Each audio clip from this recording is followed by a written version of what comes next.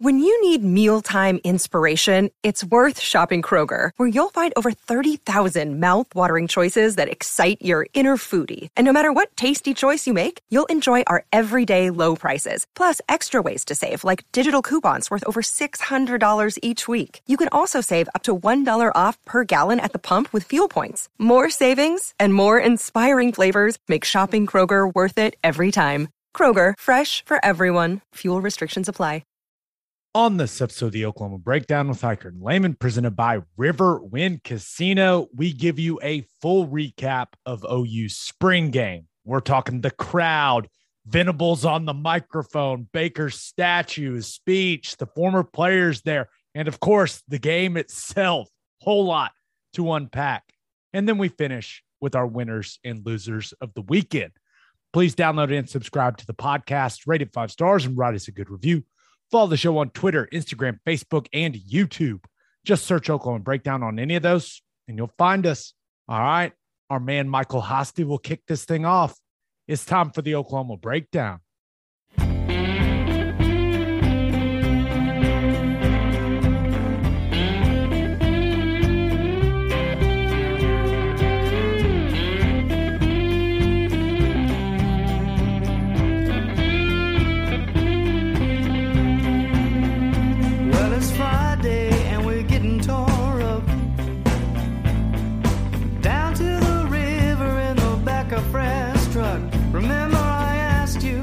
Said it was all right.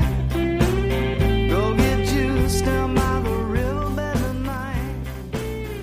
So it's late. It's a beautiful Monday, April 25th, and you're listening to the Oklahoma Breakdown with Hiker and Lehman, presented by Riverwind Casino.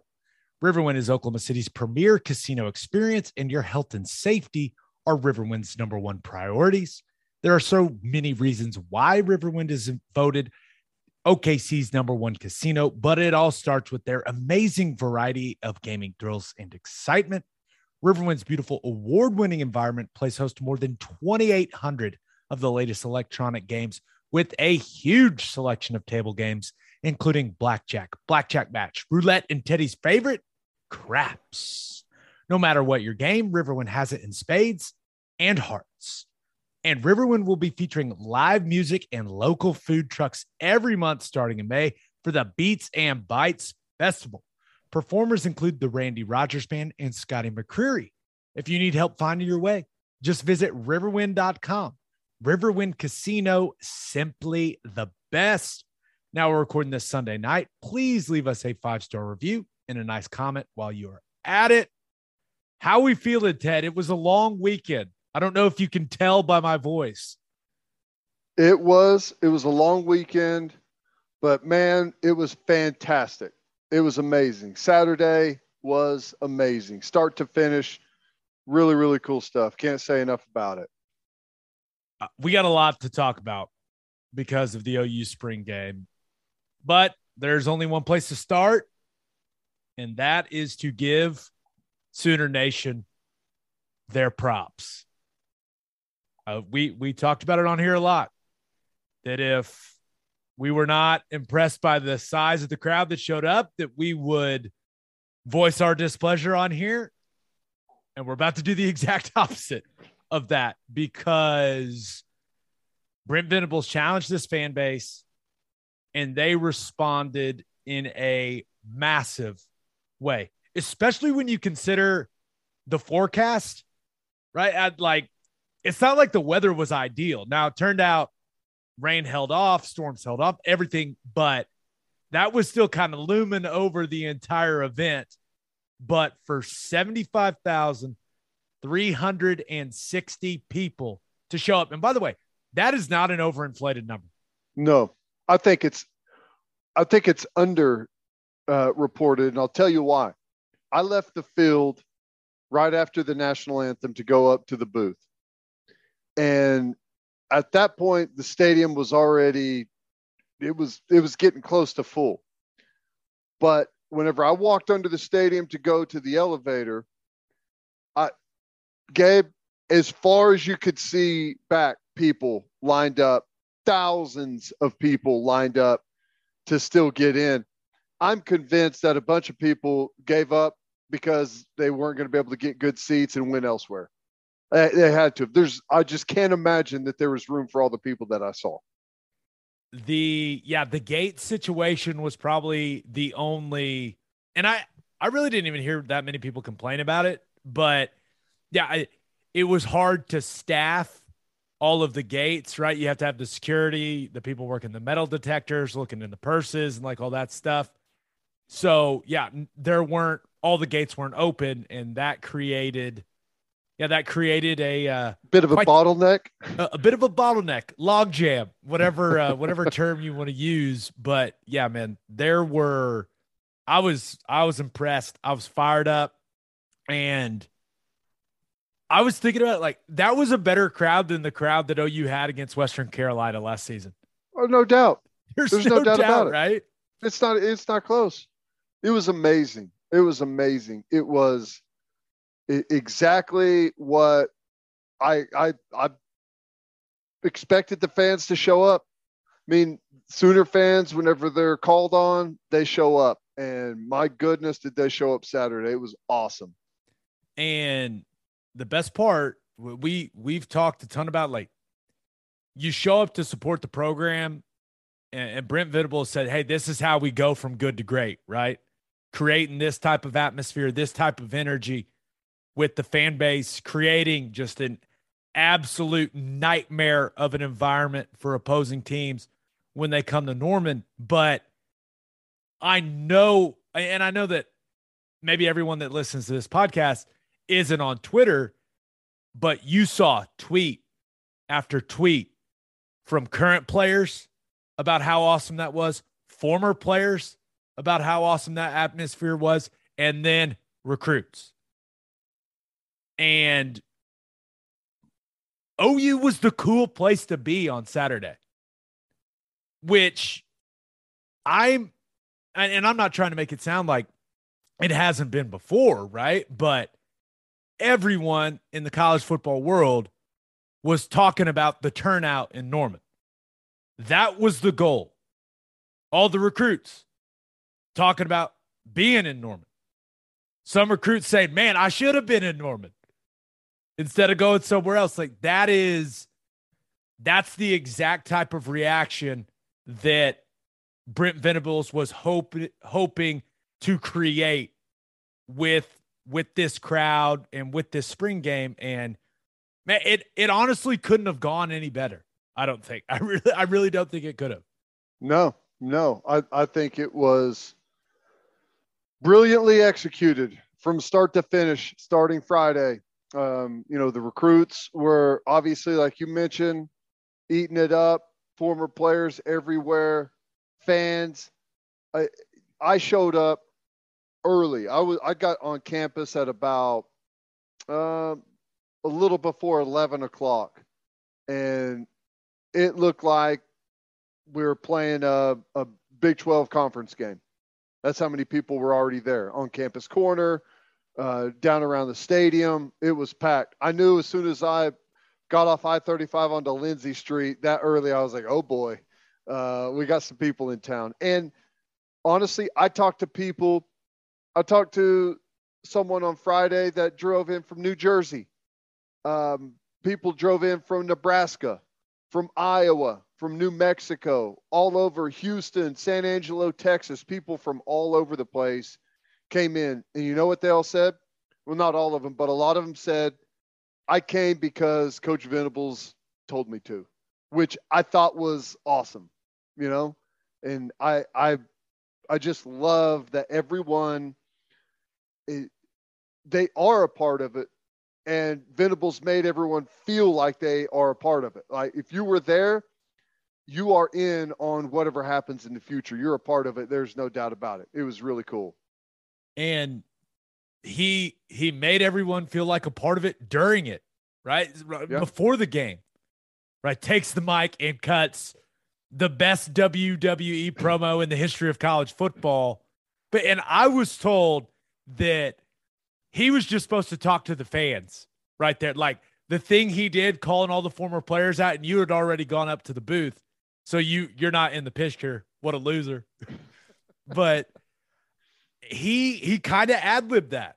And it was like, he was like, I want these guys to be recognized. And I think the final tally, I was told it was like 255 former players there, and from all different generations, like guys that played 40 years before me, guys that played with me, guys that played out. Like it was, and just the big name guys that were there.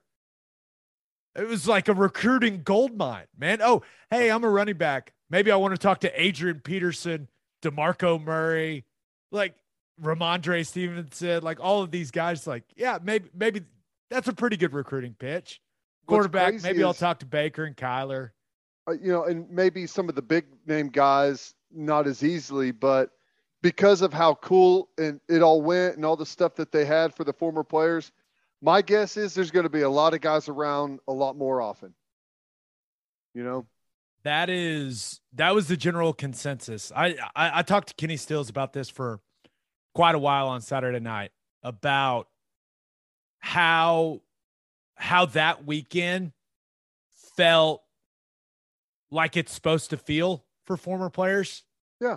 Like, and I think you're not asking to feel like a celebrity or anything like that, but just like we all felt so appreciated and comfortable, right? Like it embraced, and not just by the fan, but like the staff, like everyone coming up and saying hi. We were all talking to recruits. Like it was, I don't know. It just felt the way it's supposed to feel. And I'm with you. I think that's going to continue, right? I think guys appreciate feeling appreciated. Yeah. And they're going to be more willing to help this program in whatever way they can moving forward because of the experience we all just had this weekend. Totally agree. It was awesome. When Coach Venables has the mic, it's so fun. Like whenever he says Boomer and you get the whole crowd yelling Sooner, that was so cool. I loved every minute of it. Another day is here, and you're ready for it. What to wear? Check. Breakfast, lunch, and dinner? Check. Planning for what's next and how to save for it? That's where Bank of America can help. For your financial to-dos, Bank of America has experts ready to help get you closer to your goals. Get started at one of our local financial centers or 24/7 in our mobile banking app. Find a location near you at bankofamerica.com/talktous. What would you like the power to do? Mobile banking requires downloading the app and is only available for select devices. Message and data rates may apply. Bank of America N.A., member FDIC. That's a great picture. By the way, you're not in it. I don't know if you forgot, but you're not.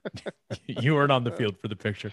Okay, before we talk about the actual game, Baker Mayfield, it was his weekend, right? Now, of course, there was the combination of things with BV and the new members of the staff and the fan base just being so fired up from what has transpired over the last couple of months. But there are a lot of people to see Baker Mayfield get his statue unveiled and to support Baker Mayfield. And I thought the speech was great, right? Got choked up. You could tell how much that moment meant to him. You could tell how much OU means to him. And the timing is great, right? Because kind of at the crossroads of his career in the NFL, and he's got a lot of football left to play. But I thought it was so awesome to be able to see the fan base show the support that they showed on Saturday. Because like normally at halftime, like you're going and getting concessions, you're going to the bathroom. It was like no one left their seats. And we all wanted to see that speech. And I thought he did a great job. Kept the composure. Thought he was going to cry there for a second. Cracked a little bit. Definitely cracked. Cracked a lot of it. But it was really good. Thanked everyone, right? Thanked, fans, coaches, teammates, support staff, right? Talked about how much all of it meant to him. And then one of the cool parts, like you forget, and he grew up like as an OU fan. Like as a little kid, like, hey, I dreamt of having a statue out there and now I do. Like it's an awesome story, man. I know his pro career hasn't gone as well as he wanted it to go, but he still can get it done. in the NFL, but like his story, it's a fantastic story. It's great. He is to be a Sooner fan and to grow up that way. And, he was talking about throwing the football around outside of the stadium as a little kid, and then to have a statue out there. It's just awesome, which, by the way, he says all the time that I snubbed him for an autograph whenever he was at a game. He's a total liar. It's a made up story. If anyone hears it, do not believe what he says. Total fabrication on his part. But I'm telling you, he's the most entertaining football player I've ever seen. He's a great representative for the University of Oklahoma. And even at the press conference afterwards, whenever he talks about, stiff arm and little brother, and they've got to live with that forever. He's just perfect, man. That was such a great line. He's like, yeah, they got to deal with that for forever. That was awesome. I thought one of my favorite lines in the speech, right, was, I think he said, we never left, but we are back. Mm-hmm. I liked that. That was good. Like, and it's kind of exactly how everyone was feeling. Yeah. Right. If you didn't walk away from that game saying, we're winning a national championship and it's not going to take very long for it to happen, then I don't know. You witnessed something else than I did, because it was amazing. The whole thing was amazing. Baker with that line, Venables talking about, the halftime speech and the new tradition, and just, it could not have gone better. Honestly, this Saturday could not have gone better. Are we going to talk about end was perfect. Are we going to talk about the statue? Yeah. I walked by it. It looks fine in person. It looks fine. Like bad lighting the night before, right? Because from that straight on shot that was circulating all over Twitter, you can't tell it's a headband. It just looks like when you see it in person, it's very clear. It's like, oh yeah, that looks good. And then you got the towel and all this stuff. And because we know like the play that it's from in the Bedlam game. So I think, number one, it has been established. Statue making is not easy. Tough. Yeah. Tough. And if you're one of those people complaining about it, become the go-to statue person on the planet. Fix it if you're so offended by how some of these statues that people make are that good. Fix it. Become the statue person. Here's what I will say though. And I've never made a statue. Okay. I never have. I've never even attempted to make an honest, drawing of a person for real. But this has got to be a rule of thumb for everyone. When in doubt, make the ears smaller. Right? When in doubt, make the ears smaller. I don't think anyone's going to ever complain about their ears being too small on a statue. Too big? Yes. Too small? No. I don't think so. I would say the same applies to nose as well. Yeah. I don't think anyone's going to complain. Be like, my nose looks a little small there. You don't want to walk away from the statue ever even noticing the nose or the ears. I think that's a good rule of thumb for statue making. But when I first saw it, I was like, okay. It was a bit like I should not have seen it in that the lighting, the whole situation was not good. But after seeing it outside, I think it looks great. It looks very adequate. Yeah. Very adequate. It's Baker Mayfield. It says it's him right on the base of it. It's not that hard. I will say, does it kind of look like T-1000 from Terminator 2? Yeah, it kind of does. We could say the statue's adequate. We know it's Baker. It's good. But also acknowledge, it kind of looks like the villain from Terminator 2. It kind of does. It's fine. Which that's not a bad thing. That's reasonable. That's reasonable.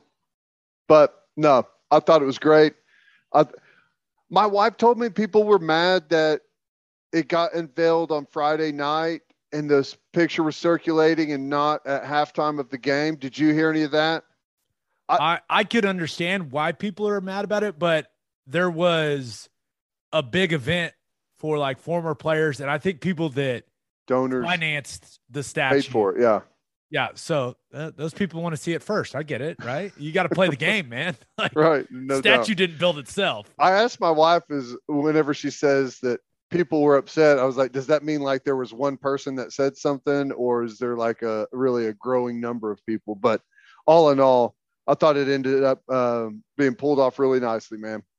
The only other random thing I want to bring up before we actually recap what happened on the field, Jason Witten was randomly there. Yeah. I don't know. Is his son a recruit or something? I don't, but you talk about Mark Andrews and Jason Witten, Blake Bell. There's some tight end representation on the sideline as well. There's some touchdowns caught from those boys. That's awesome. Yeah. I don't know, but yeah, Jason Witten was there. All right. Let's recap what actually happened on the field. But first, the only place to stop when you are road tripping is Love's Travel Stops. Love's has over 600 locations in 41 states, offering 24-hour access to clean and safe places. Whatever your road trip needs are, Love's has it. Fuel, fresh food, all the snacks and drinks, including my favorite, Java Amore. That coffee is fantastic. Love's also has you covered if you forget your phone charger or headphones. They've expanded their mobile-to-go zone so you can grab any of that stuff there. Make sure you download the Love's Connect app for exclusive offers from today's most popular brands. The Love's Connect app also includes a route planner and store locator. When you see that red neon heart on the highway, stop in and say hi at Love's Travel Stops. For a full list of what Love's has to offer, visit loves.com. Opolis Clothing is the exclusive home for all of our Oklahoma Breakdown merchandise. If you want to live your life in buttery soft comfort, go to opolisclothing.com. That's OPOLIS clothing.com and use our promo code TED, TED, for 10% off your entire order. Still get a discount on all of the OU and OKC Thunder gear as well. That's opolisclothing.com and use promo code TED for 10% off. Buttery soft and 10% off. And Bishop McGinnis Catholic High School has a long tradition of educational excellence. With a 12-to-1 student-to-teacher ratio, no student is overlooked. Bishop McGinnis's college prep curriculum offers 22 AP courses. There are numerous clubs and organizations for students to join. And as a proud member of the OSSAA, there are 14 sports offered. If you want to provide the best possible educational and spiritual development for your children, contact Bishop McGinnis Catholic High School or visit bmchs.org. Financial aid is available. You mouthing the ad read were you trying to make me mess up? Yes, I was. Well, then in that case, too bad. Flawless read. I do want to mention one thing. I got this question a lot at the spring game about whether you and I are involved with Barry Switzer's collective thing. I think we should make it clear we are not. Because I got that. I don't know if you got that question, but I got a lot of, hey, are you and Teddy doing that?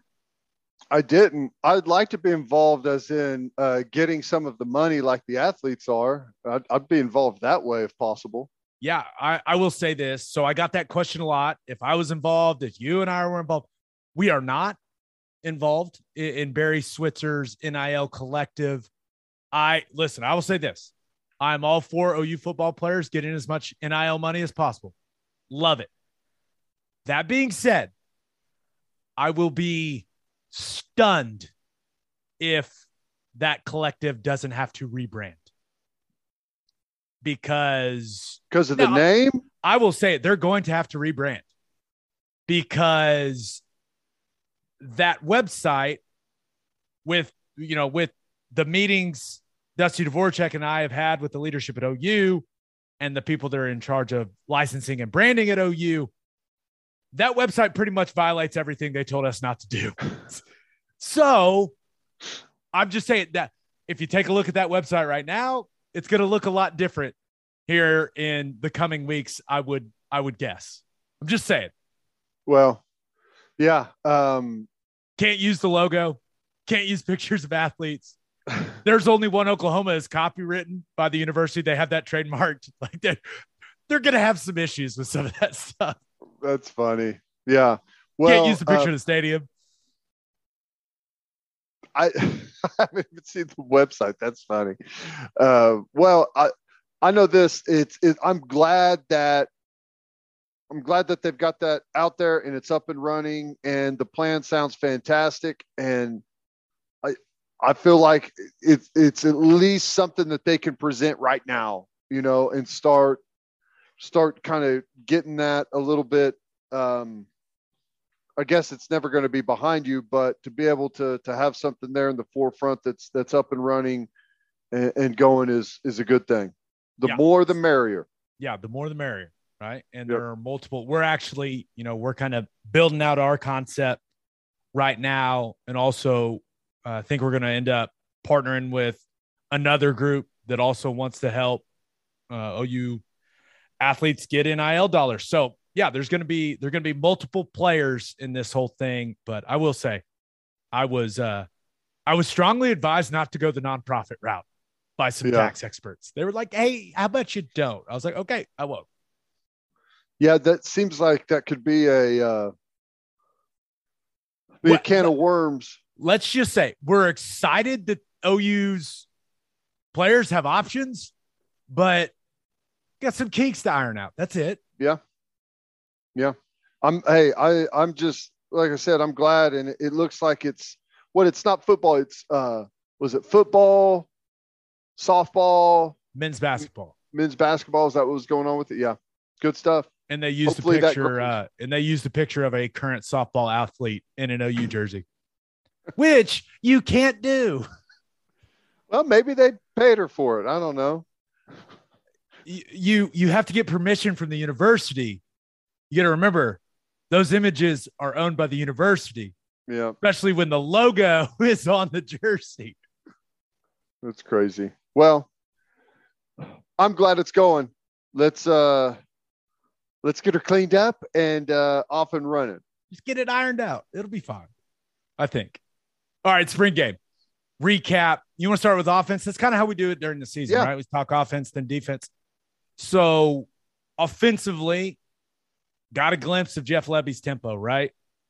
And I think everyone can understand that they are going to play at an extremely fast tempo. And they kept things pretty simple in the passing game, pretty simple with the run concepts that they showed on Saturday.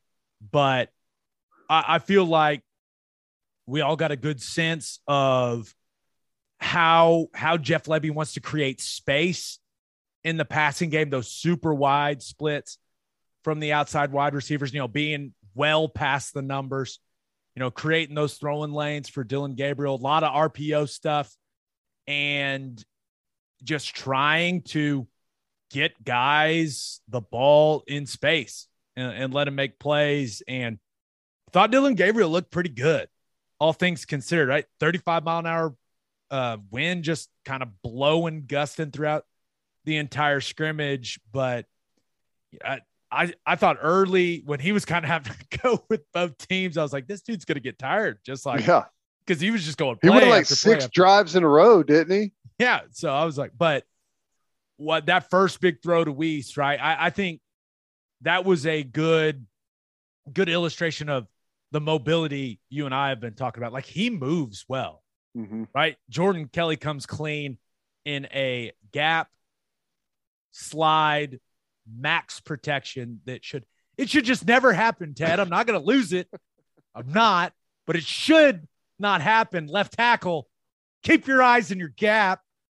It doesn't happen. He doesn't have to make this play, but you saw that ability to flush to the left, throw a really accurate ball down the field to Weiss for a big play to set up that first touchdown for Javonte Barnes. I know that he probably wishes he had the back shoulder interception back. Right now, that was a hell of a play by Kendall Dennis. It was, by the way, that was a nice play, but had the touchdown to Mims on kind of a busted coverage. No one in the middle of the field at all, checking him in a simple 4 vertical concept. But I thought all things considered with the crowd, the energy, dude looked as calm and relaxed as you possibly can in that moment and didn't look nervous. 19 of 24, 250 yards, touchdown and a pick.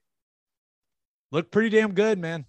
He did. Oh, I really liked how he orchestrated the offense. You know, he did a really good job getting to the line, moving them fast, always pressing to get up on the ball and get ready.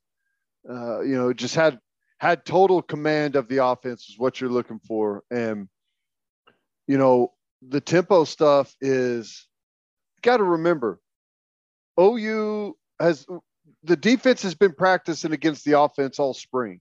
Now, it's not a whole lot of time, but that was the 15th practice. And they've done a lot of moving the ball and scrimmage type scenarios. They've had some work defensively against that tempo. You got to imagine a defense that hasn't worked against that tempo, because currently no one else in the Big 12 does that, right? At least not at that pace. Remember, Oklahoma State did it for forever, and they've gone away from it. Yep. So you gotta imagine that teams are going to be, it's going to be like drinking from a water hose in a football game, because a scout team cannot replicate that. They just can't. You can try all you want, but you're never going to be able to go that fast with a scout team. So you're going to be going into a game having never really defended it, and it's going to take a while to really, it's going to take a half to kind of settle into the tempo that you're getting. It's relentless. It never stops. So you got to keep that in mind a little bit whenever you're watching the spring game, because the defense, they know that tempo. They've played against it all spring. So while even they were struggling with it, imagine when they face a defense that hasn't prepared for it. So I think that's something that's critical to keep in mind. But, and I asked you about this, is I think that, and especially in the fall, I think that tempo, as long as the offensive line is in shape, and I imagine they're going to be in even better shape come the fall, I imagine going to make it way easier to play offensive line. Yeah. When you're in much better shape than the defensive lineman you're going against, because you've had an entire summer workout, the entire June and July, all tailor-made, because knowing you're going to play with that tempo and incorporating that and that philosophy into the workouts. So you have that build up in the summer. Then you have all of training camp to practice that tempo.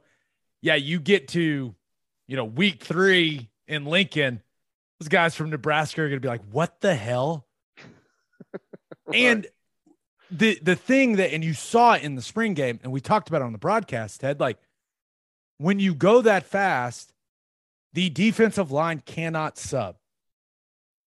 And if they try to sub, you're going to catch them either with 12 men on the field, or they're not going to have enough guys. They're not going to be lined up. Like, you're going to have a big advantage of as an offense if they do try to sub in some of those situations. But defensive tackles are used to playing 2, 3, maybe 4 snaps in a row. All of a sudden, they're out there and you're on play 7 of the drive and you've been running tempo the entire time. They become useless, essentially. They're just bodies on the field at that point. Yeah, and the play calling goes for that. Like, early in a drive, like, they may run it on first down, and on second down, like, if they get a decent gain on first down, on second down, you better believe they're throwing a bubble away from the other team's sideline and making the D-line and everyone pursue across the field, and they're going to be right back on the ball because you can't sub. They're making you run away from your sideline, and it's just they're going to get you gassed. There's a conscious effort in the play calling to exhaust you early in the drive, and it works. It does.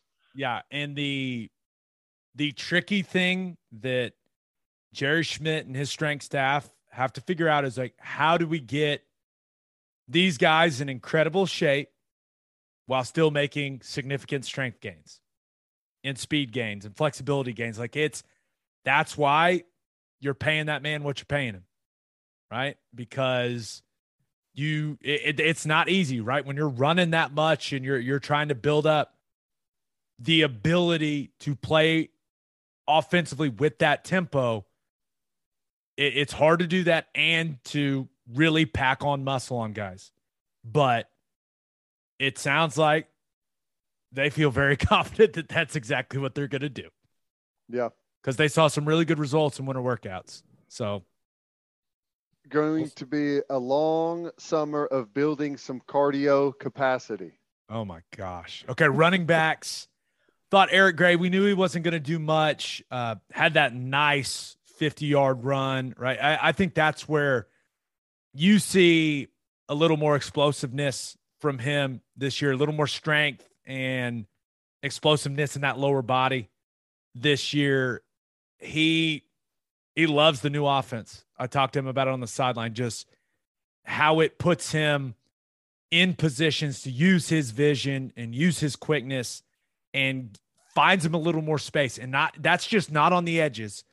That's with some of the stuff that Levy has put in with that zone scheme like that can be within the tackles or on the backside. You saw several of those runs in the game kind of fit off the backside of these zone concepts. So I thought Eric Gray looked good. Javonte Barnes, I know that he didn't have any like big, long, explosive runs, but you hand him that thing, he looks explosive. The acceleration, had the 2 touchdowns where I thought he showed nice leg drive and power punching those in. So I think he looked good just like I expected him to out there. I think there's a pretty good chance that in 2 years, he may be the best back in the Big 12. You know, we're talking about a kid that's supposed to be a high school senior right now. And he totally looks like he belongs out there on the field with these guys. Big, tall. Think he's got to work on running lower, which is standard for a young guy, and especially a running back that's that big that can get away with a lot of things at the high school level. But he's got a great jump start.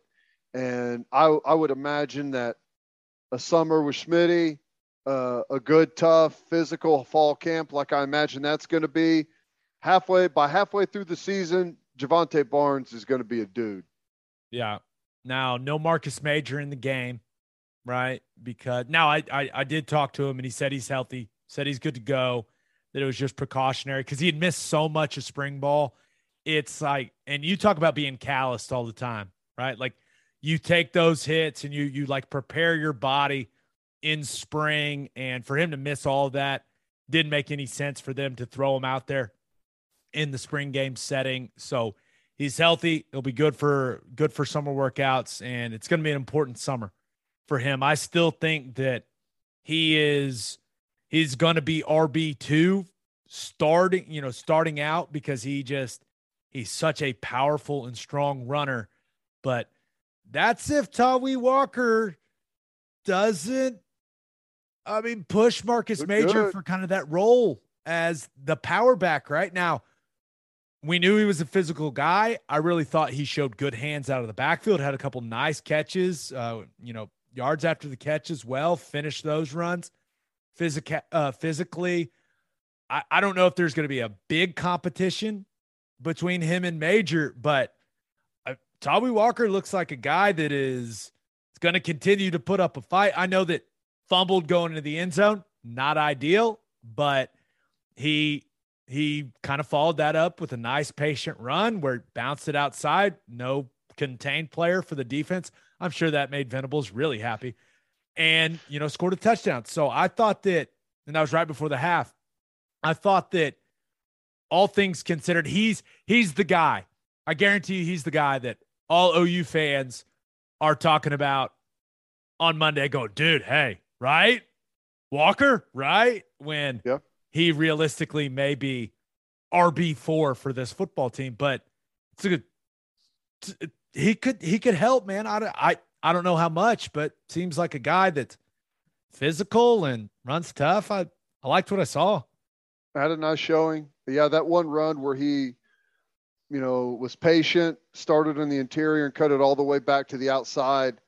And that's kind of what that zone game does. Is the edge guys get impatient, think that you've tucked it up on the inside, they start peeking in to go help, and you bounce it out around the edge and you're off to the races.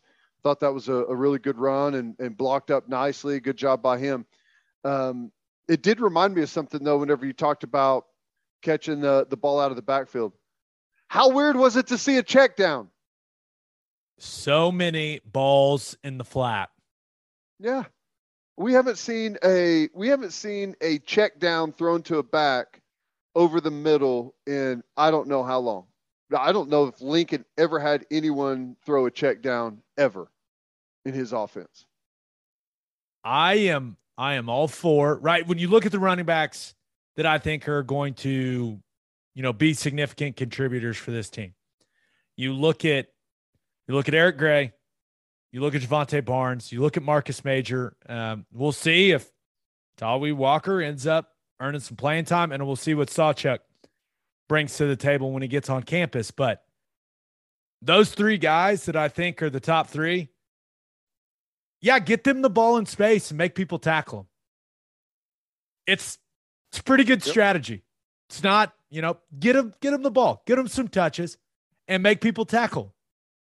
Let's see what happens. Generally, they're going to be way better in space than anyone else out there on the field. More difficult to tackle. There's going to be some receivers that can catch it in stride and do some stuff. But if you can clear out some space and dump it to a running back, they're going to do some good stuff. Normally. All right. Pass catchers offensively. Thought Marvin Mims looked like the best player on the field. He looks fast right now. He's healthy. He feels good. He was smiling a whole lot on the sideline. He just looked like he was having some fun. And maybe it's because he was making plays. I think that showed a little more physicality with the ball in his hands. A nice stiff arm at one point, kind of finishing some runs. Wasn't stepping out of bounds or anything like that. So now did he really do that much on the touchdown he scored? No one was covering him, but that's not his fault. He's wide open. To me, he looks like a guy that is going to have a big year. I know he's not the biggest guy in the world. I know that we've been very high on Jaleel Farouk, and he had a few nice plays in the game, but I was impressed with the speed that Mims played with. Yeah, he looked good. He looked like a guy that's poised to have maybe his best year, and that's saying something. He's been really consistent, and I imagine he's going to get the ball a lot. I think that we saw them test deep early and hit a couple of other deep balls, but Lebby in a real game in the fall, you're going to see them throw deep a bunch. And with all the different guys that they've got, it's going to be fun to see what they can do. And I think Mims is going to become a really, really good deep threat.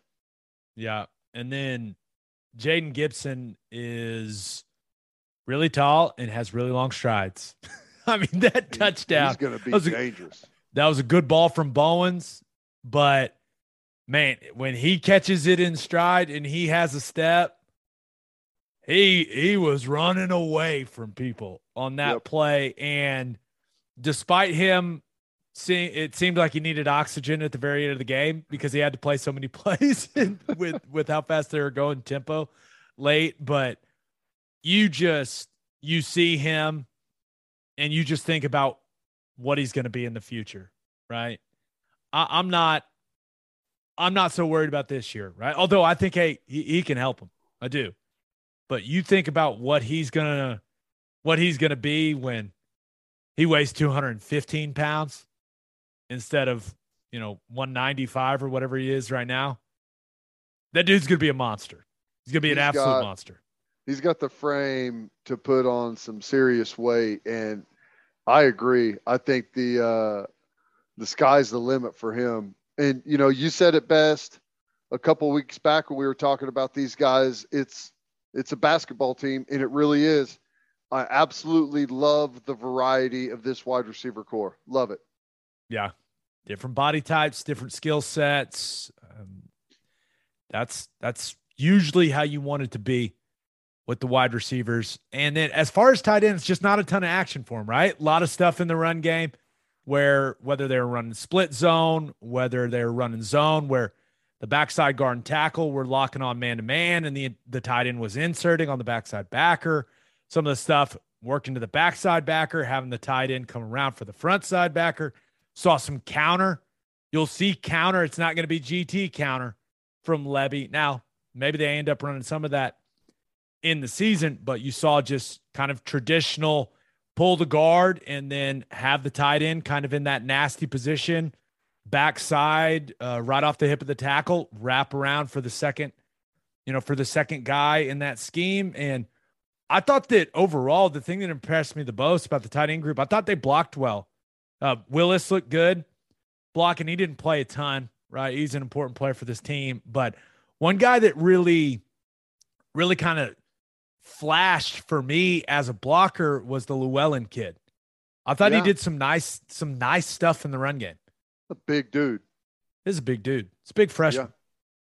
Yeah. I thought the tight ends did good for the most part. I thought a couple of Max Pros didn't go well for the tight ends, and I don't know if that was just some miscommunication stuff or what, but didn't get it locked down. But I love the sign of I personally think going Max Pro is awesome.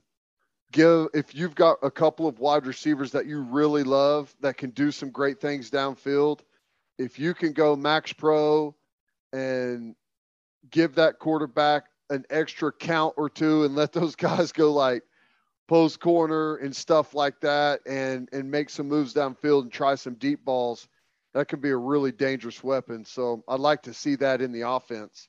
But I don't know. I'm interested to see if in the fall if we see those guys more active in some of the passing game stuff. Yeah, that'll be interesting. And then offensive line wise, it's kind of just hard to tell with all the starters not playing together.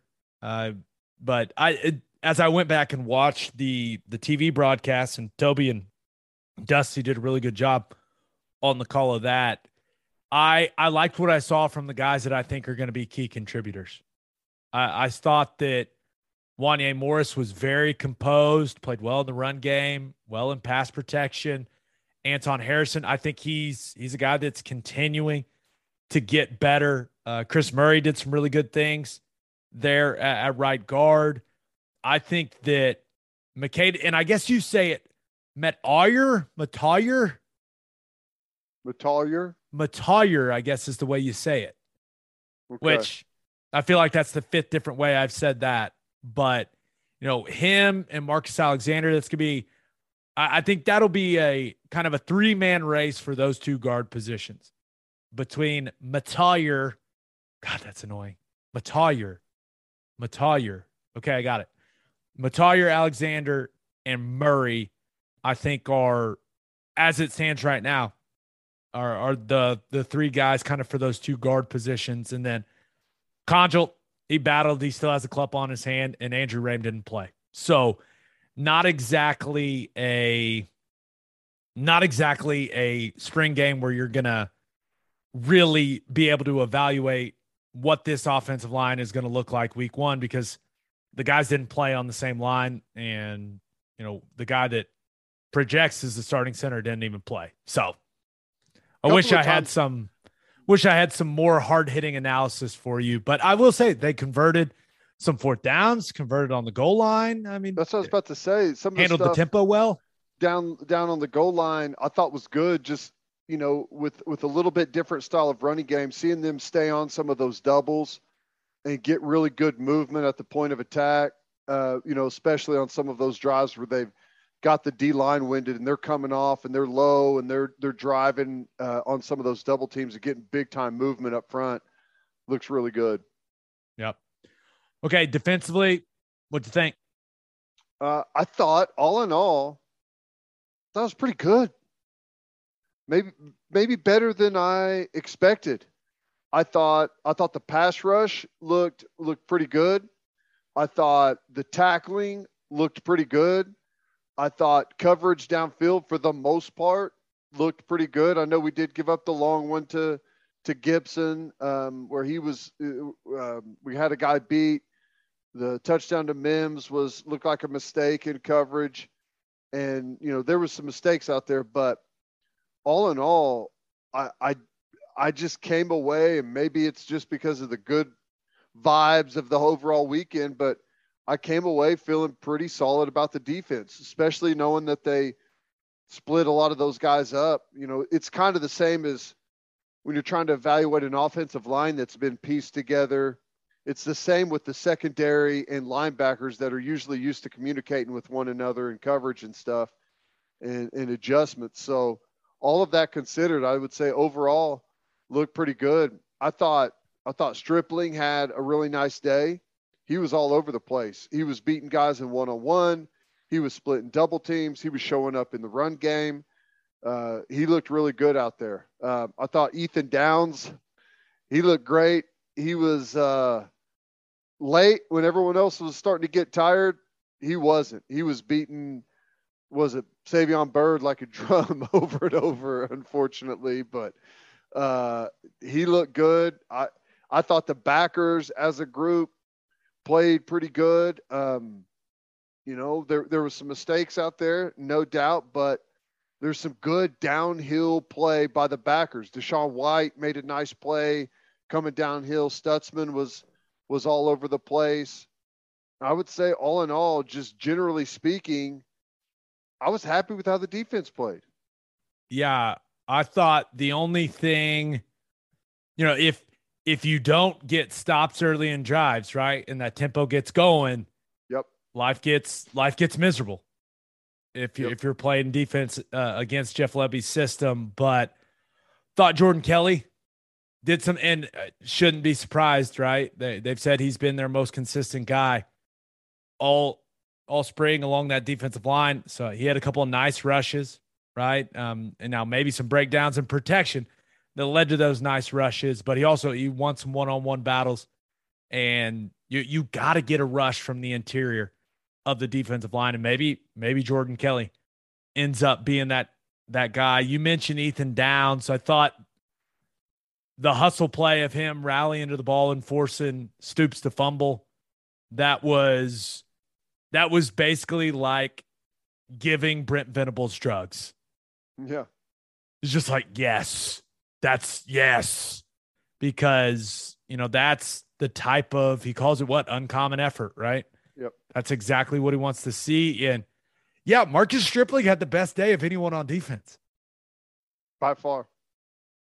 He was all over the place. He was in the backfield nonstop. And that's good to see, man. They need him to come along. Yeah. Because his body type and like his skill set on the edge, like you look at Downs and Laulu and a couple of these other guys on the edge, like if Stripling can play with that twitch and like suddenness, that could be huge for this team. I agree 100%. Yeah. I thought Grimes, between Stripling, Grimes, and Downs, I thought the edges looked pretty good. I thought Laulu looked kind of slow and heavy footed out there at times. And I don't know if that is like a thinking and processing situation. And, he's just trying to get acclimated to the system. That can happen. But I think we got some good signs of really good play on the edges, which is really important. Yeah. I thought Stutzman had a couple nice run throughs too. Yeah. In the run game. I thought he played well. I did. I thought he played well. I saw a couple of times he got the come here from Venables and had to run over there, and you see him, yes, sir, yes, sir, yes, sir. And then trying to get back over there and make a call, get the defense set up. But he's active. That's the thing you love about him is he can run. He's active, plays hard. The rest is going to come. Yeah. And then Billy Bowman, it's going to be fun to watch his growth at safety, right? There's a couple moments where you're like, okay, you can see the inexperience.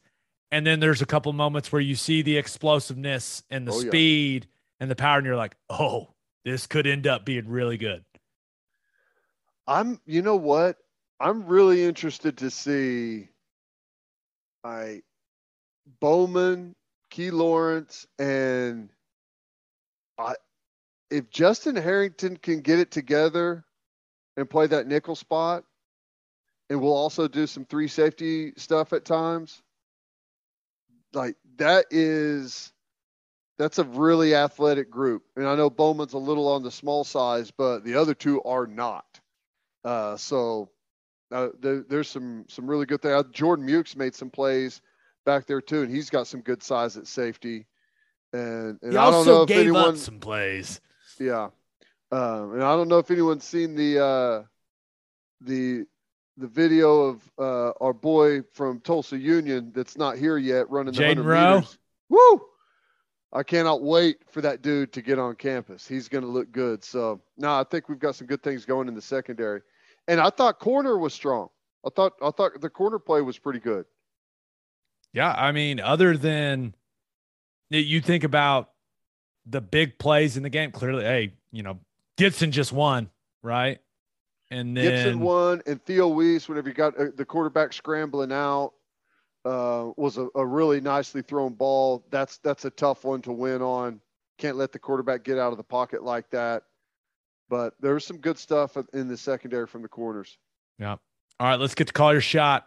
And we asked you something pretty simple, your number one takeaway from OU's spring game. This first one comes from John Heumann on Twitter, who says, the team walking arm in arm with coach in the middle, one unit, there's only one. New tradition, right? Yep, that was pretty cool. And you know what's interesting? I've always wondered about this. OU, we're really light on some of the tradition stuff. You're right. Yeah. We've had There's a couple no, of things like they started doing what the champions walk. Is that what they call it? Where they get off the buses and stuff. Yeah, but they need to open Lindsay Street for tailgating for that to be cool. Yes. Because now it is not. It's Right. not. You go look at videos of, what do they call it in Tennessee? I think the Vol Walk. Yeah. Go look at that, and then compare it to what we got going on. So long way to go with the Walk of Champions or whatever. I like it though. I mean, I like that you're going to go out there and you're going to do it together. And I thought that was cool. I thought it's needed. We need stuff like that for everyone to pull together, win, loss, whatever. You go stand arm in arm with your brothers and do your thing. Yeah, and then after the game, all stood together, locked up again, and sang the alma mater. Yep. That's new. Yep. I like it. Good stuff. I wonder how many of those guys actually know the words. I'm guessing. They had a little cram session right. week of, so I wonder what the retention rate was. Some mumbling. All you need is like 10% of the guys to know it, and everyone else just kind of mumble along. Is that how it usually goes? I was standing there. I was doing my part. I wore a shirt with the alma mater praise on the back of it for like 2 straight years to OU games when I was a kid. So I know it like the back of my hand. Okay, this next one comes from Braylon D. Rogers, who says, 2 ineligible player downfield penalties. I know that made Teddy happy for those to be called. Which, here's the thing. You should not be able to have anyone pass the line of scrimmage at all on a passing play if they're not an eligible receiver. The fact that they get anything at all is total crap. Should not be able to have anything. They even get it. They get a yard in the NFL. Okay, I'll give you a yard. That's it. Should not be able to have more than a yard. There's no reason on a passing play. You get 3. That's 3 yards is a huge territory. There's no reason for that on a passing play. If the linebacker reads run, which by the way, the reason, so some people were wondering, why are we getting these ineligible receiver downfield penalties? Because this is true RPO. So Dylan Gabriel, when he talks to the offensive line, he tells them to block run. When he's communicating that to them, he's telling them a run play. Now, there are route concepts that are coming off of that with the wide receivers. And if he likes the numbers matchup, or if he's reading one guy in particular to see how he's playing the situation, he may throw the pass concept, whether that's a bubble, whether that's a different route combination. Like, that is on the quarterback. 2 plays happening at once. Correct. There's a running play and there's a passing play simultaneously. And the quarterback has the option to hand it. Cheat. He has the option to cheat and pull it out and throw it with linemen downfield. This is what you were going to say. I was going to say he has the option to hand the ball to the running back or to throw whatever route combination is being run by the skill guys. So you're going to have to get used to it, man. It's a big part of this offense. You're going to have to accept it, embrace it, and love it. If everyone else is going to cheat, you're going to have to cheat too. That's just how it goes. Make them call it. I don't know why. I've been saying, you should do more of that stuff for years. Right? Make them call it. It's very similar. It takes me back to the way that the Seahawks Legion of Boom secondary played. They're not going to call pass interference every time. So just grab the hell out of people. Make them call That's it. Right. That's right. I feel the same way about RPOs. And mate, you're going to be blocking linebackers and banging slants right in behind them. And your head may explode, Ted. I know. It's frustrating, but whatever. This last one, actually, there's 2 more I want to get to. This one comes from David Holt, who says, and this is not Mayor David Holt. This is a different David Holt. Although we appreciate both of these. We appreciate both David Holts. He says, we will be hearing a lot less of both you boys on the broadcast when the Sooners have the ball because of lack of time in between plays. That's true. Yep. I may not talk all year. I was talking with Chad about that. It's like, if you're going to tell what happened and the formation and what went down, there's no time for anything else. I mean, it's pretty quick.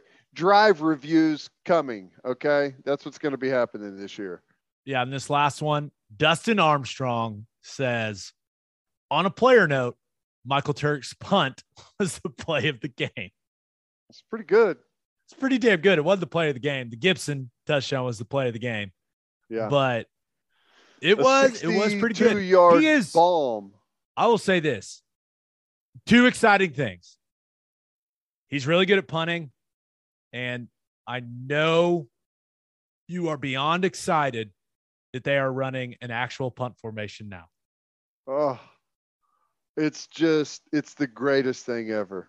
I've been making fun of our punt formation for, I don't know, as long as I've been covering OU now, a decade, I guess. I've been making fun of it, cracking jokes, and it's special.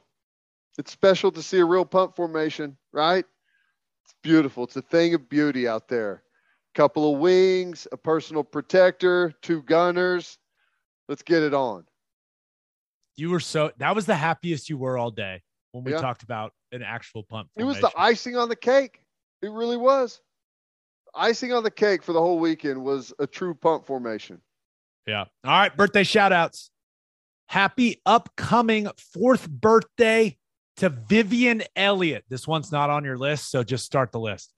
Happy 25th birthday to Bryant Dilbeck. Do Bryant Dilbeck again. Happy 25th birthday to Bryant Dilbeck. Happy 29th birthday to Lauren Dunlap. Yes. Loran. Lauren, right? Not Loran. Lauren. Yep. Nice. Happy 38th birthday to Heather Cook. Happy 56th birthday to Corey Maldonado. And that is from your favorite son, Evan. And congratulations to Tom and Jess Qualls on their marriage. Congratulations, guys. May you guys live in marital bliss for the rest of your days. All right. Let's finish up with winners and losers of the weekend. But first, it's time to get back out on the golf course, people. And there's nothing better to drink on the course than the number one seltzer in golf, Clubby Seltzers. Clubby Seltzers is an Oklahoma company that is already winning national awards because their product is delicious. Tastes exactly like a club special, but it's a seltzer. They're not just for the golf course either. They're perfect to drink by the pool, after mowing the lawn, whatever. If you haven't tried Clubby Seltzers yet, go grab some. You won't regret it. Clubby's first variety pack is coming out in May. To find a place near you that has Clubbies, visit clubbyseltzers.com. And attention, business owners. You need Insurica in your life. Yeah, you do. Insurica is one of the country's largest insurance brokers with 30 offices throughout Oklahoma, Texas, and the Southwest. Insurica is able to customize programs by accessing the latest information from many insurance carriers. They compare and contrast coverage offerings and pricing in order to design a cost-effective, comprehensive program to meet your business's specific needs. Insurica's clients become best-in-class businesses by working with Insurica's team of advisors to manage risk. Purchasing insurance is only one way to protect your business. Best-in-class businesses win by avoiding loss in the first place. If your business partners with Insurica, you'll save huge amounts of money and take back control of your total cost of risk. I'm an Insurica client, and you should be too. If your business wants to be best in class, connect with Insurica at insurica.com. That's INSURICA.com. And go get some Ted's Tacos and Cantina.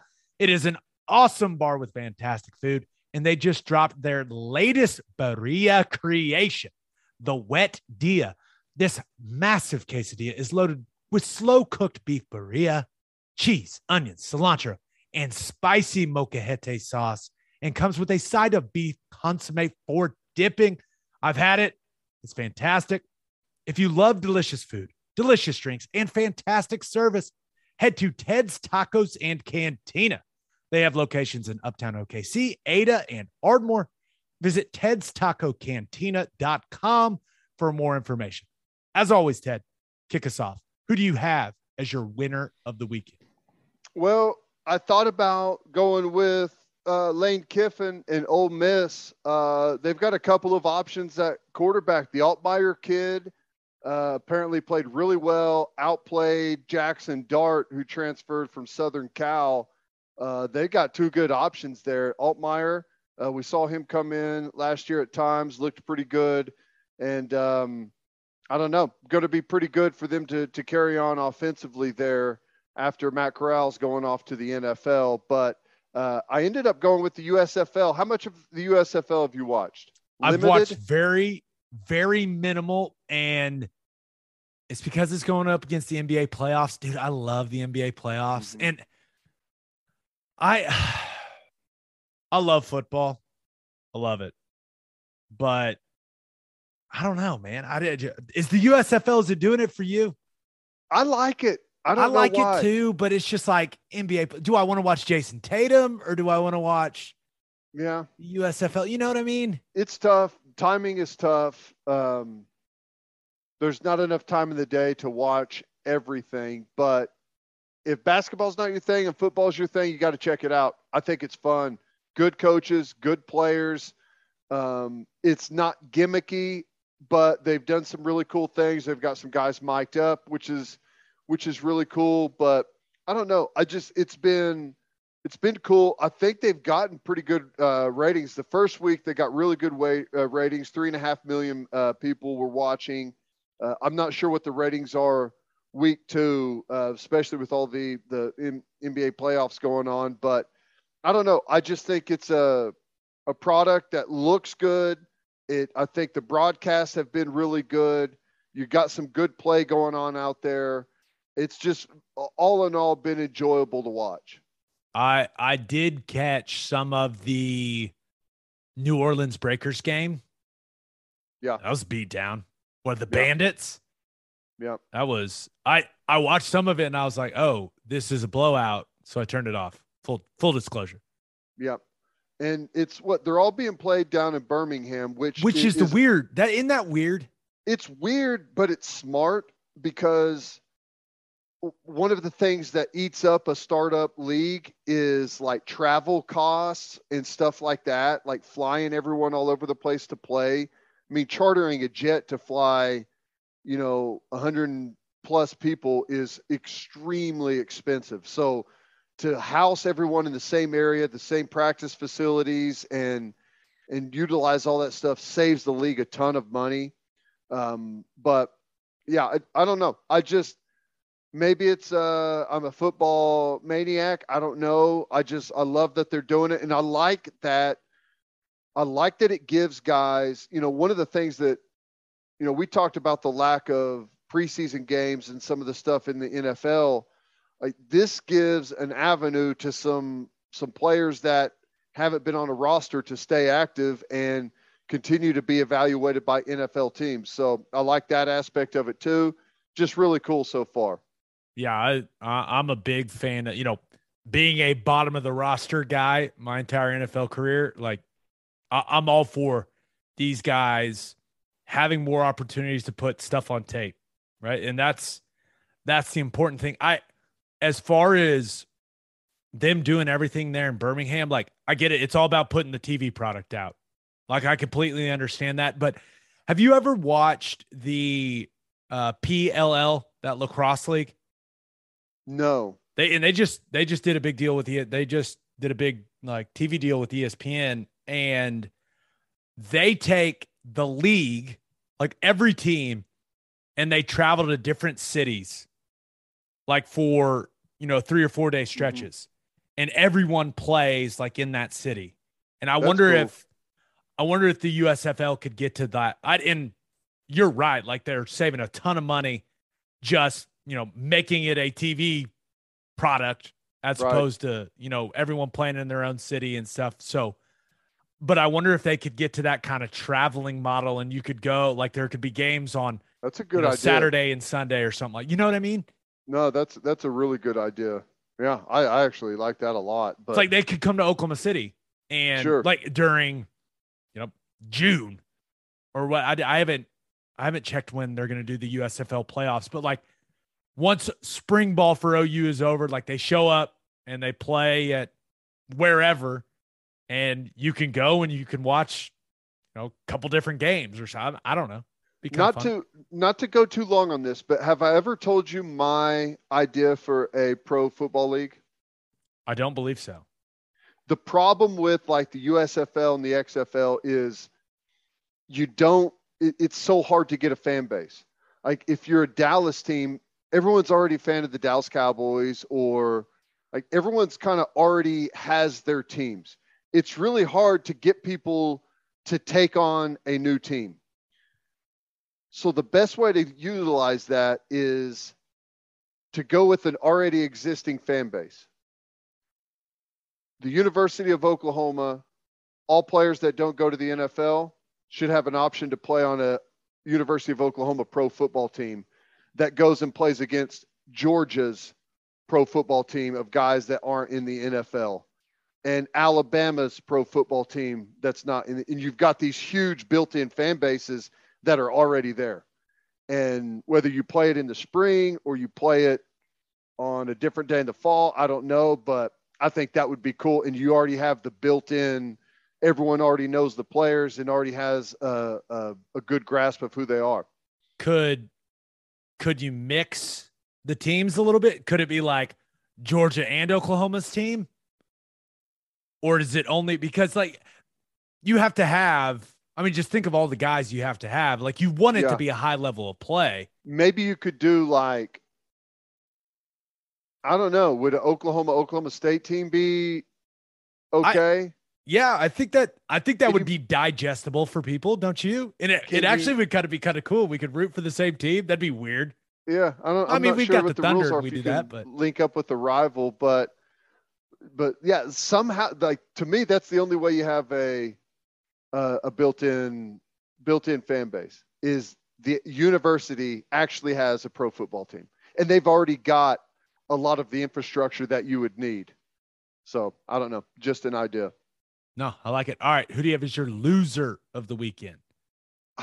Well, I thought about going with Yankee fans. Did you see that deal? What the Why were they hell? throwing all that stuff? I don't know. I guess they're Yankee fans. I mean, No. I shouldn't be stunned. What a wild scene. It's just that was crazy. But I had to go with Ben Simmons. You know, the way that the trade went down, everyone's kind of been holding out hope. And I wouldn't expect that he would be of much help anyways.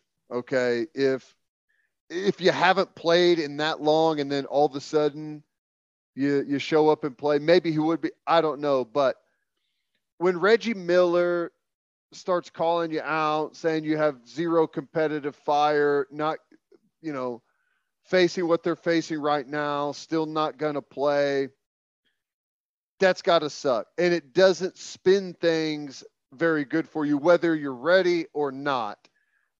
Everyone's kind of been waiting and waiting and waiting for him to finally make that dramatic entrance and start helping out, but it's not coming. I was not very surprised that Ben Simmons, when the reports came out that he was going to be available, like I was excited because if you get the best version of Ben Simmons, and I'm not saying like all of a sudden he'd miraculously learn how to shoot the ball. That's not like, if he's just playing defense and running in transition, like he's a great player. But I think he's kind of soft. Well, I think we've learned that from and I know it's a tricky situation, right? With the mental health situation. I understand that. But it seems like it's always something with this guy now. I'm biased because I can't even remember who it was, but I was told that Ben Simmons was a total ass before he even went to LSU. Like, this is way back. And then he went to LSU, and as soon as he was at LSU, there was like a bunch of problems. Like, he wasn't going to like class. Like, it was like right from the beginning. So I have had this skewed opinion of him since before he ever played a college basketball game. But it does get the feeling like there's not much of a give a rip there, you know? And maybe I can't blame him.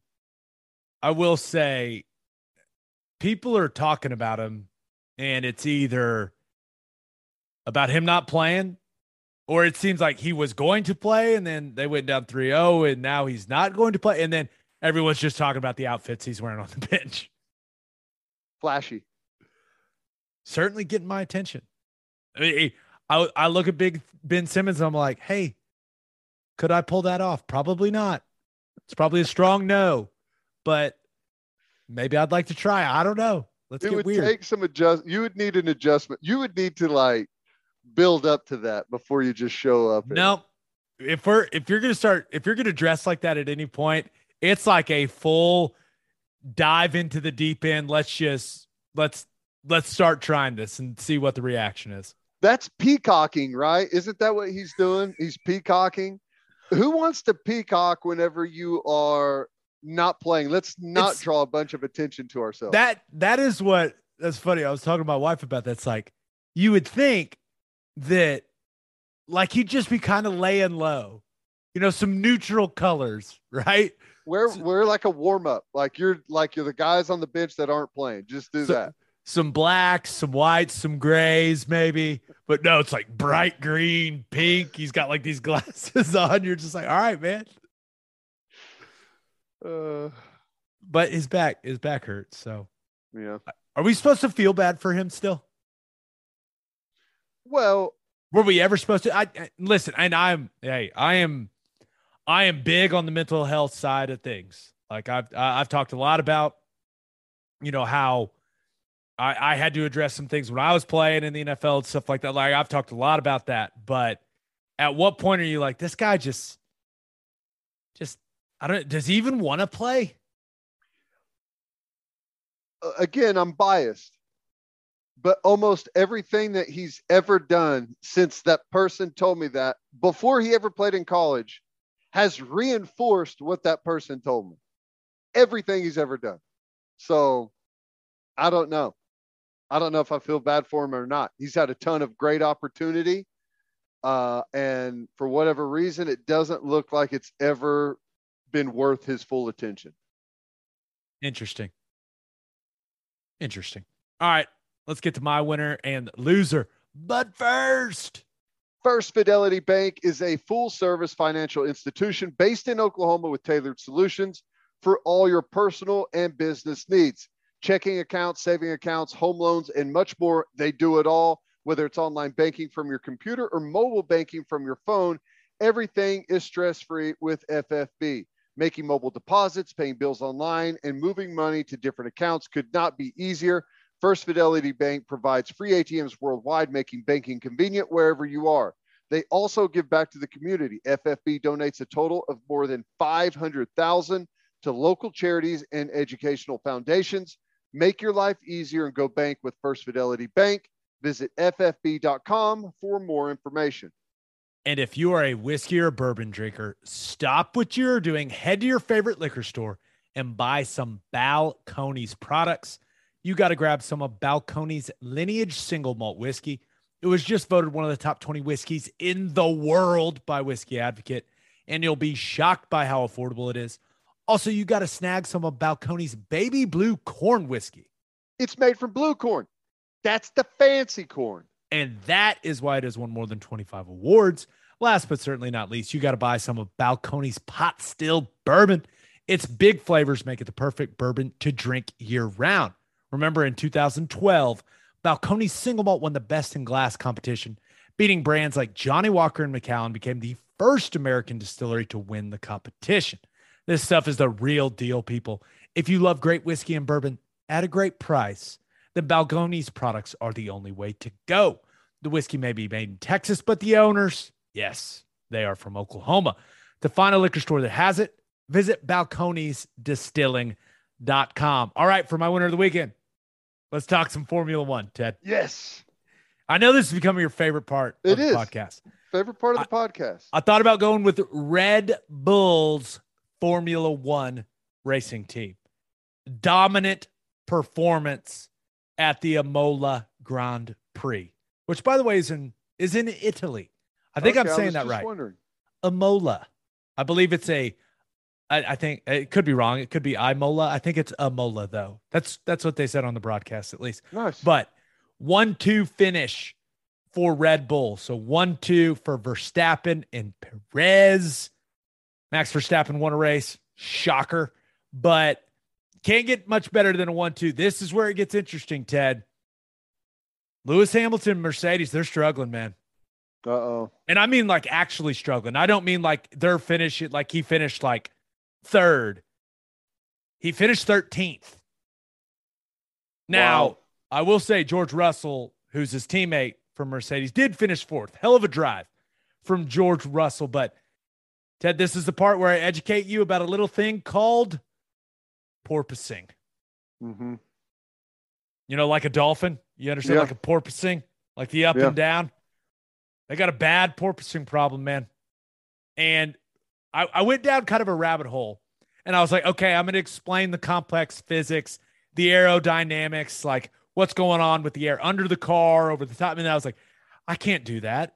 I was literally just going to repeat everything I watched on this video. That would have been stupid. This is what's going on. This is the simple way to describe Mercedes issue, right? Remember, they made all the changes to the Formula One cars, the tires, like all these things. Basically, what is happening is the aerodynamics of the car are off. So the car is basically bouncing up and down a ton while these guys are driving it. And that doesn't sound like a ton of fun, driving a car that is doing that when you're driving like over 150 miles per hour, like the front's just lifting and you're just bouncing. That doesn't sound like a fun time for George Russell and for Lewis Hamilton. And hearing these guys' radio calls where they're just like, oh, this is painful. It's so hard. Like they're just sitting there like bouncing in the car. It looks brutal, man. Porpoising. Well, Team Mercedes should be pissed. What's going on here? This is what the offseason is for, right? Get that damn car in the wind tunnel and figure out the aerodynamics. Let's get out on the test track. What was Hamilton doing? Partying on yachts all off season? Let's go. These issues should have been figured out before the season ever started. It doesn't just start porpoising out of nowhere, right? If the aerodynamics have not changed, this should have been fixed way back before the season started. From my understanding, they've had a pretty constant porpoising problem and they just can't figure it out. And there's some other teams that are also having this issue, but this is like this team has been packs. They've been dominant, and I know that Verstappen won last year, right? But Mercedes has been like the standard in this sport for quite some time, and the fact that it's as bad as it is, just listening to the comments from the drivers, like it's nuts. Are they blaming Formula One for the issue with changing the cars? They seem to be taking full responsibility themselves that they can't figure this thing out. Toto Wolff, I don't think you know who Toto Wolff is. He seems I know like that he needs to start blaming Formula One, not himself, if he wants to keep his job. He seems like an ultra confident guy. Some very uncharacteristic statements from him lately. Like they seem confused, man. It's a big deal. Big deal in the sport. Brutal. But yeah, Verstappen won. Shocker. But my win of the weekend, Boston Celtics. Got the win in Brooklyn Saturday night. Went up 3-0 in that series. It's crazy to think that you look at the NBA playoffs and now that Denver got a win, right? That the Nets may be the only team that gets swept. And crazy. I watched that entire game Saturday night. Jason Tatum was the best player on the floor. And Kevin Durant and Kyrie Irving were on the same floor. He's awesome. And he's been awesome the last couple of months. And, you know, the 39 points are one thing, but like the guy he's become on the defensive end is, the guy, like he's taken pride in how he's playing on the defensive end of the floor and he's making, along with the other guys, like they're using what I like to call the football formula. The more physical team is winning, man. They're just beating them up. They're making Durant's life miserable. And they're making it really tough on them every possession, him and Kyrie.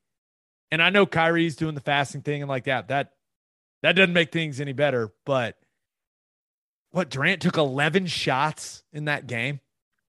And he had to work his ass off to get those 11 shots up. I mean, they were all over him. They have so many guys they can throw at them. Tatum, Jaylen Brown, Marcus Smart, Time Lord's back, Robert Williams. I mean, even Al Horford can stay in front of these guys when he gets switched on them in the pick and roll stuff. Like I'm not cheering for the Celtics. I want to make that really clear because it kind of sounds like I'm going to cheer for the Celtics. That's not going to happen, but I enjoy watching the effort this team is playing with right now. And for them to be bought in on the defensive end of the floor like they are, and to have, one of the best shot makers in the league right now in Tatum, like they're fun to watch. And it feels like over these last couple months, Jason Tatum has elevated himself in the ranks of NBA players. Like with the way he's playing right now, I don't know if there's 5, 6 players that I'd take instead of him. He's 24 years old, dude. Yeah. And size, length, athleticism, attitude, shot making, defense. Like he is taking a step, and it's fun to watch. Yeah. Can't believe I was just so complimentary of the Celtics. I feel gross. I know. I will go back and explain the Kyrie fasting thing. I believe he practices Islam. Ramadan? Ramadan. Correct. Huh. I didn't know that. Yes. Interesting. Which, hey, do what you got to do. But that when you talk about playing in the NBA playoffs and not being able to eat or drink anything. What is it? Is it just at night? It's when the sun's up. So it's when the sun's up. So I have it reversed. I believe so. Let me check because it'd be really embarrassing if I got that wrong. Yeah, Say something about Kyrie. Well, Ramadan fasting rules. Kyrie. From dawn to dusk. So is that dawn to dusk? During the day. That's during the day, right? Yeah. Okay. So I had it right? Did I have it right or did you have it right? Yeah, you had it right. Okay. Interesting. Okay. That sounds so like you're playing in the playoffs. That was probably just the stupidest minute in the history of this podcast. Us being like, wait, what? But yeah, so you got that. And then Durant, to me, Durant looks worn out. He just, and it's because the Celtics are making him have to work so hard to get his shots and just get space. But also, like, you go back and look at some of these minutes he's logged this year just to get him into the playoffs. I mean, he's getting old, man. A lot of miles. I think he's worn out. I think he's tired. Yeah. Yeah. It's interesting. He's taken an interesting path, man. Kevin Durant has. And I'm sure it's got to be weighing on him. It's got to be really frustrating to be where they are right now. Yeah. He joined up with Kyrie Irving. That's a strategy. And I'll say this about the Celtics, the turnaround this year, one of the crazier things I've seen in pro sports. Yep. Like they're good. I wouldn't be surprised if they win it all. I really wouldn't. Like if they can stay healthy, that's always the key, right? In these playoff runs. Maybe Philly. Embiid's hurt. Yeah. Thumb. And I don't like he can still score, right? Like remember the night it happened and it came out, right? He's going to have surgery after the year, torn ligaments in that thumb. He said it publicly, he's just not the same rebounder. Like it's affecting his rebounding. And it's just bad timing, right? Is Golden State going to win it? They might. Have you watched Jordan Poole, dude? He's awesome. Wow.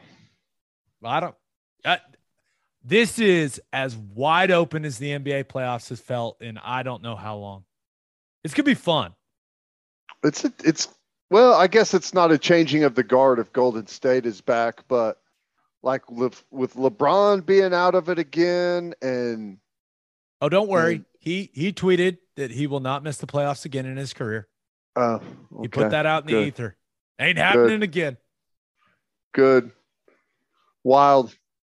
I'm not sure he's looked at their cap situation for next year and who's locked in and who's not. Maybe you should take a look at that. He is the GM. Yeah. They've got, well, now that Luol Deng is finally off of the books, they can maybe go sign some other people. Nice. All right. For my loser of the weekend. What was the woman? What was she trying to do at the Grizzlies Timberwolves game? What is going on? What are in these this people series? doing? Is it someone every game in this series has done something crazy? We had Glue Lady. Yeah. Was that in the play-in game or is that in game one of this series? I think it might have been in the play-in game. I don't remember. But we had Glue Lady. Then we had Chain Yourself to the Stanchion Lady. Plastic Chain Lady, yeah. Plastic Chain Lady. And now we have rush the court and get smoked by the most aware security guard of all time. Like, listen, great anticipation. There was some film study that went into that, like the recognition. Saw the friend pull out the phone, get ready to record it. The reaction time, solid form tackle, got the hands behind the back too, flipped it like flawless execution. That is dedication to the craft right there. It's, after you've had those previous two episodes, not a good time to go storming the court. They're prepared. They're ready. It was just a beautiful, beautiful all-around play by the security guard. Everything about it, just incredibly well done. Awesome. But my loser of the weekend, I'm going with college football graduate assistants. A lot of people know them as GAs because this came out last week that there are going to be some changes, right? Because now when you look at a GA's life, they're already doing the worst stuff, right? They're doing all the film breakdown, all the tagging of the film. They're doing all the busy work that no one wants to do is what they have to do. And that creates some long hours. It's not an easy gig, but it's kind of a rite of passage up the coaching ladder. Well, the NCAA playing rules oversight panel approved 3 things this week, and I am assuming that 2 of these things that were approved will make GA's jobs even worse. Because the first thing they approved, we've all been asking them to make adjustments to the targeting rule, right? We're hoping maybe it could be a tiered thing, like, hey, one's a 15-yard penalty, the other you get kicked out. Like if it's just egregious. It was egregious. You were trying to hurt a guy, right? You're launching at his head, like all that stuff. So we're all hoping maybe we would get to that system at some point, but it's unlikely, right? With how the optics of player safety. So the oversight panel, the rules oversight panel made this adjustment. If a player gets ejected for targeting in the second half of a game, in a game that has instant replay, conferences will have the ability to appeal the decision with video evidence to the NCAA National Coordinator of Officials to try to convince them that a player shouldn't miss the first half of the next game. So I guess this is like an appeals process, if you will. And when I saw it, I was like, okay, that's interesting. Isn't that kind of just saying then that your refs got it wrong? But okay, whatever. But then I realized who's going to be in charge of pushing the conference to do that and putting the clips together and writing the report and all that stuff? It's going to be GA's, Ted. Yep. It's going to be one more thing. And then add that to the list of other reports you're putting together, third down report, short yardage and goal line report. And the other thing that the rules oversight panel approved was schools can now submit complaints basically about teams faking injuries during games. So if the national coordinator of officiating deems it necessary, then the fakers can be disciplined. You submit your report. They say, oh, you're right, they were faking injuries. Then there's going to be some type of disciplinary process. Guess who's going to have to put together those videos of the opposing team faking injuries and have to write that report and submit that complaint? Here's the problem too, is that is not going to be on film. The film starts right before the snap and it goes off right after the snap. They're going to be searching through the TV footage, which brings on a whole new level. Well, if you're at home, there is a continuous feed cam. Yeah, that's true. Way up top where you see everything and it never turns off. So they're going to be combing through that. It's going to be, I saw this, and the other thing it was a block below the waist thing. Like you can do it in the tackle box. You can't outside the tackle box anymore. It is what it is. But those two things, I was just like, oh my gosh, graduate assistants, buckle up. You're going to have some more work to do. Hey, I would say that I would be on board if a trainer has to come on the field for you, you shouldn't be able to come in the rest of the quarter. Rest of the quarter? What happens if it happens on like the second play of the quarter? Well, if you're hurt, well, then you shouldn't lay on the field if you're not hurt. I feel like that's a little too much. I could get on board maybe with you can't go back in the rest of the possession, maybe, but the rest of the quarter, that's a lot. Don't go down if you're not hurt. What happens if like you get the wind knocked out, like you take a helmet straight to the gut, and you're just like, you're gasping. You're like, if you're laying on the ground because you got the wind knocked out of you, you shouldn't be able to come back in the game, period. All right. All you do is hold your breath, wait for the spasm to release, and you'll be fine. I'll say this. I can't wait to see which OUGA gets the fake injury report submissions, because that's going to happen this season with the tempo they're going to play with on offense. Oh, my God, I know. It's going to happen nonstop. Yeah. Well, what's the punishment? I don't know. I couldn't really find the details on it. I don't know if they've established the discipline structure. I don't know. What do you just call them and tell them, say, not cool, man, don't do that, or like suspend we heard them? you guys can't are find doing the this. kids. Don't do it today. Yeah. I don't know. Interesting. Yeah. I don't know. Episode 208 in the books. We'll have a new podcast. Hey, do you want to record Wednesday morning? Yeah. I don't think I have a problem with that. Because we've got Dane Brugler, the NFL draft analyst for The Athletic, and I want to get that out because the first round's Thursday night, so I want to get it out a little earlier.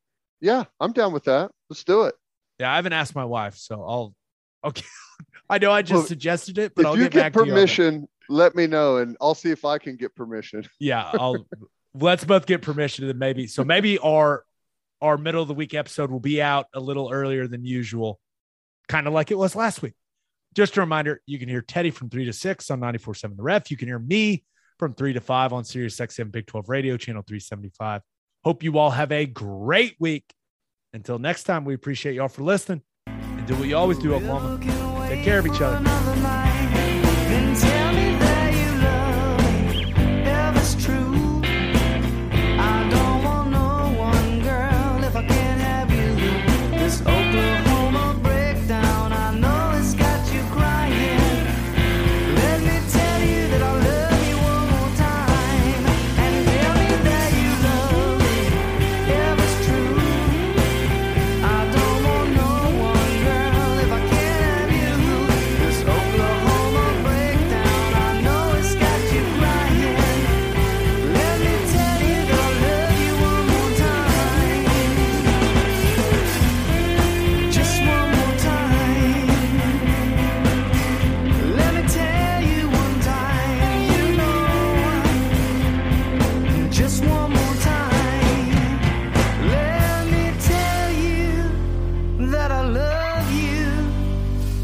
Just one more time.